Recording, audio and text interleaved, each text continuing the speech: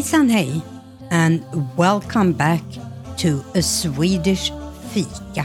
This is the start of season 4, where I will have a slightly different change of content. This season, I will try to do more of comparisons between Sweden and the US. In each episode, I will look at one specific area or topic, like culture, business, schools, and so forth, and compare the two countries based on both my personal experience, information found on the internet, and hopefully some interviews with people that have opinion. Today's episode will be just a very short introduction.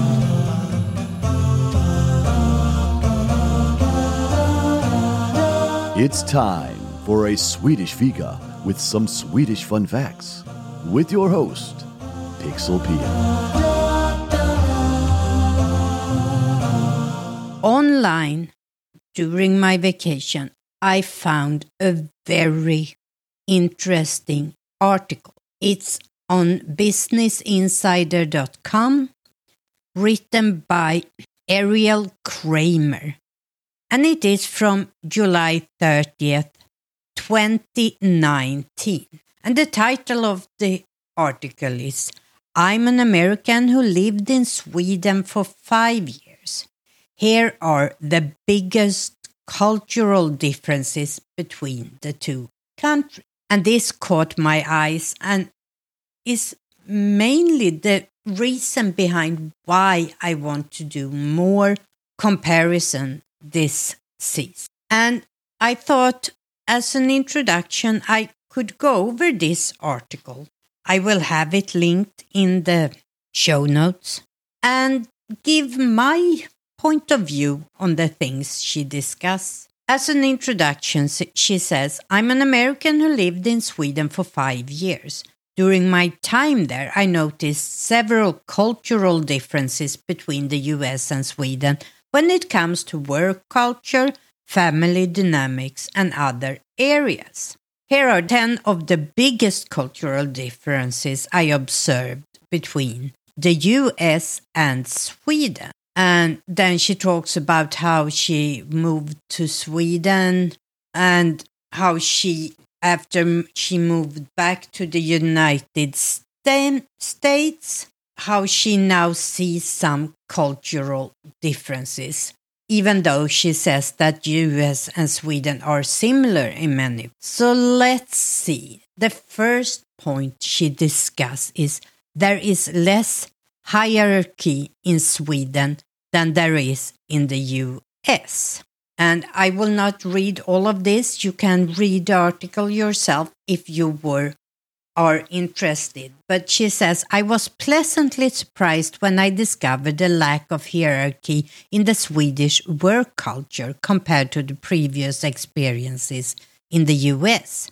In many companies, you can find a CEO and other management sitting in a communal area with the rest of the staff. And this is something that I grew up and worked for half of my working life in Sweden, had a very hard time adjust to when I moved to the US.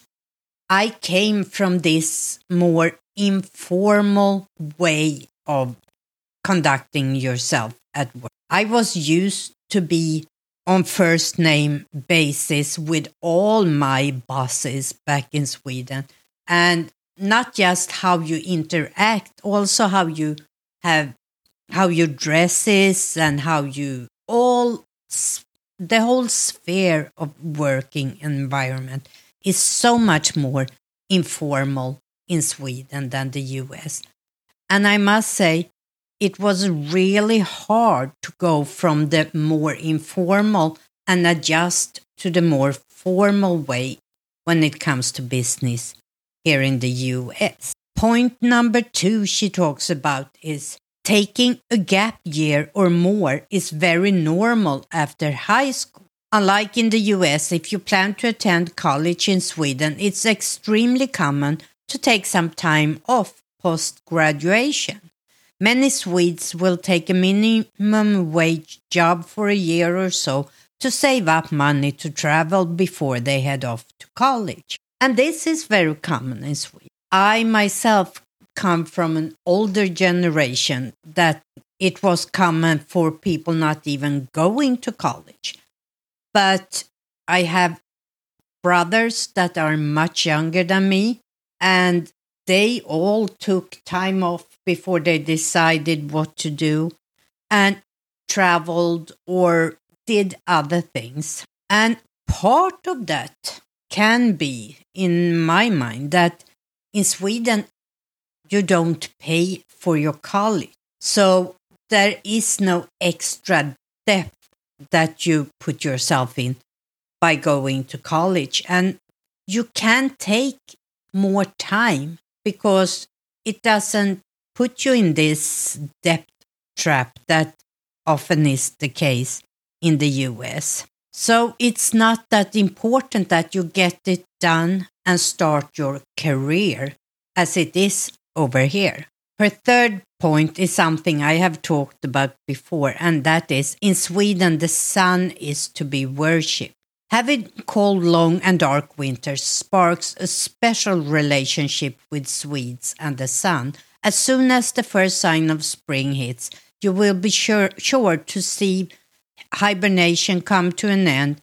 It's not uncommon to see people standing against building walls, soaking in the sun, or at the beach taking a dip in the sea even when it's 60 degrees. And this is something that is very common in Sweden. And I would guess that it depends on where you live in the US. I spent most of my time since I moved here up in New Jersey, and the climate there is more comparable to Sweden than where I live now in Florida. I can't see that Floridians would run out as soon as the sun pops up and just enjoy it the way Swedes. But I would guess the further north you come, the more you will appreciate those sunny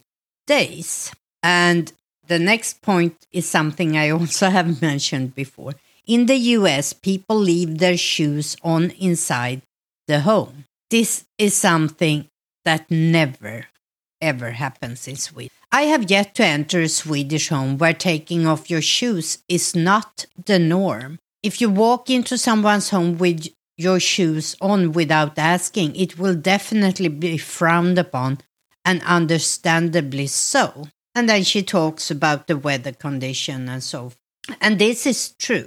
And I know that many of my friends in Sweden even have like extra slippers inside the door that people can borrow when they come there if they don't want to go around in their socks. But I still take off my shoes. I can see that homes are built very differently here, and you very seldom see the entryway here set up in the same way as in Sweden. In Sweden, you usually have a shoe shelf and a place to sit down as soon as you enter the front door so you can take your shoes off.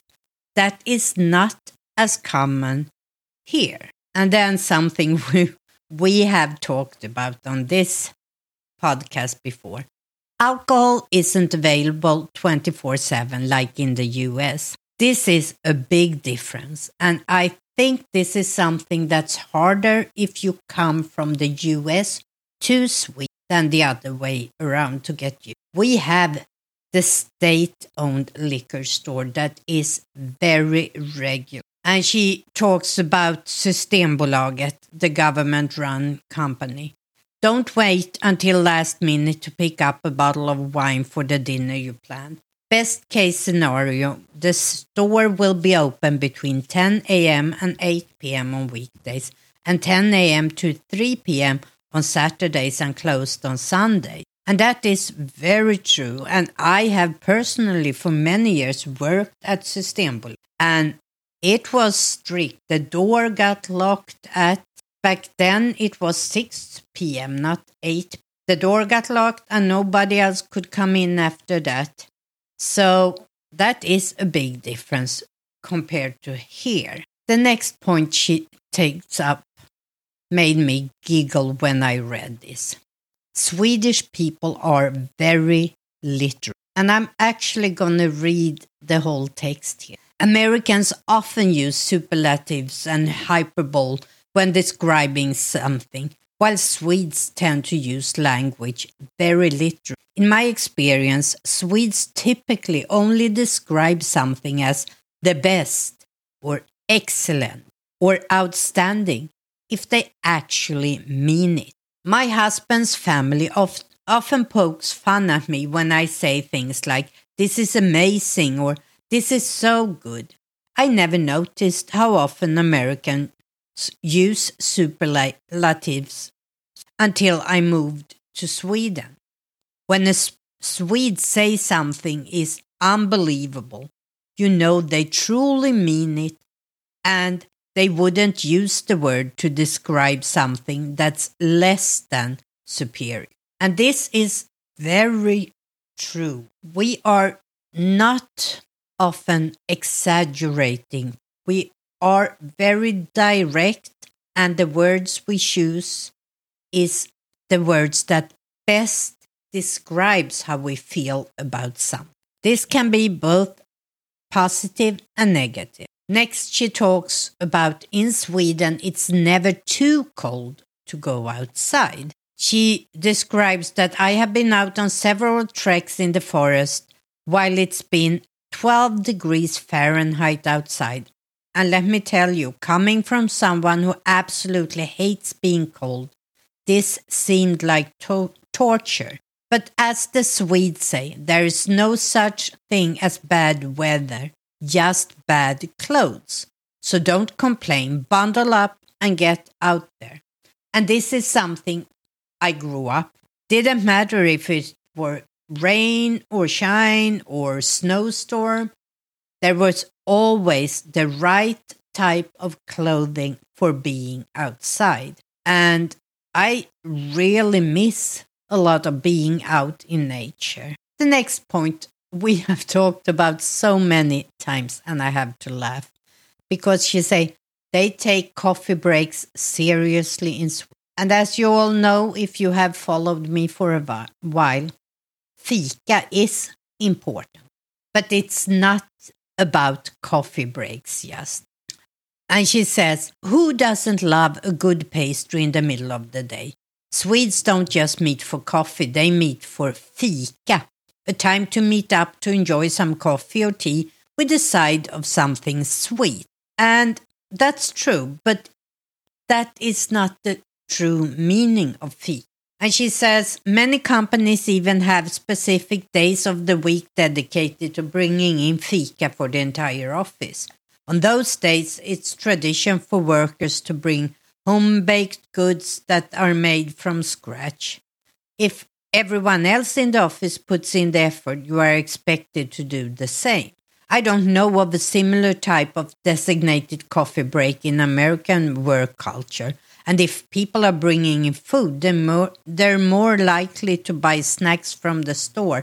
Home-baked goods are seen as a bonus. But this fika break that we have in all types of work environment in Sweden is more about recharging and connecting with your colleagues. It's the coffee and the cinnamon buns are more of a plus while we're recharging. And then she talks about new parents in Sweden get way more parental leave. And I have talked about this in my episode. I think I called it Meet the Andersons, when I talked about the regular Swedish family, about the 480 paid parental leave days. And this is a huge difference between the two countries, and something I will talk much more about in an upcoming episode where I do a comparison between Sweden and the US when it comes to parental leave. Then she talks about workers in the US have nowhere near the work-life balance they have in Sweden. And here she's talking about things like what we call VAB, care of children when they are sick.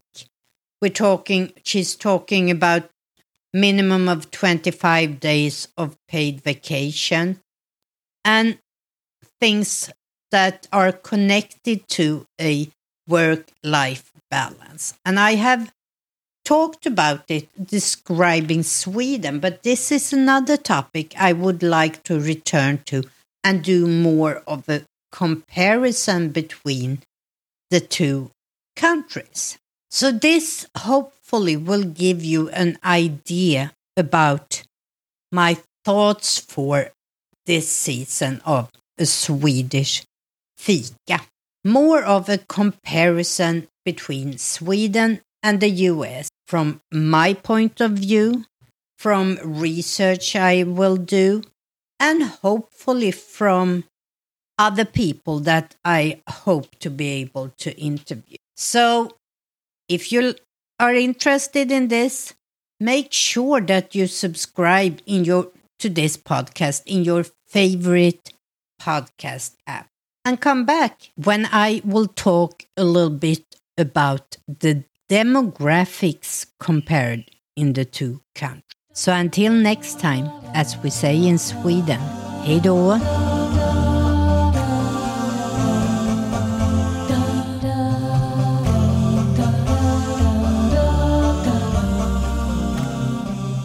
You can keep up with everything from A Swedish Fika on aswedishfika.com or on Facebook as A Swedish Fika. And you can reach Pixelpia at pixelpia@aswedishfika.com.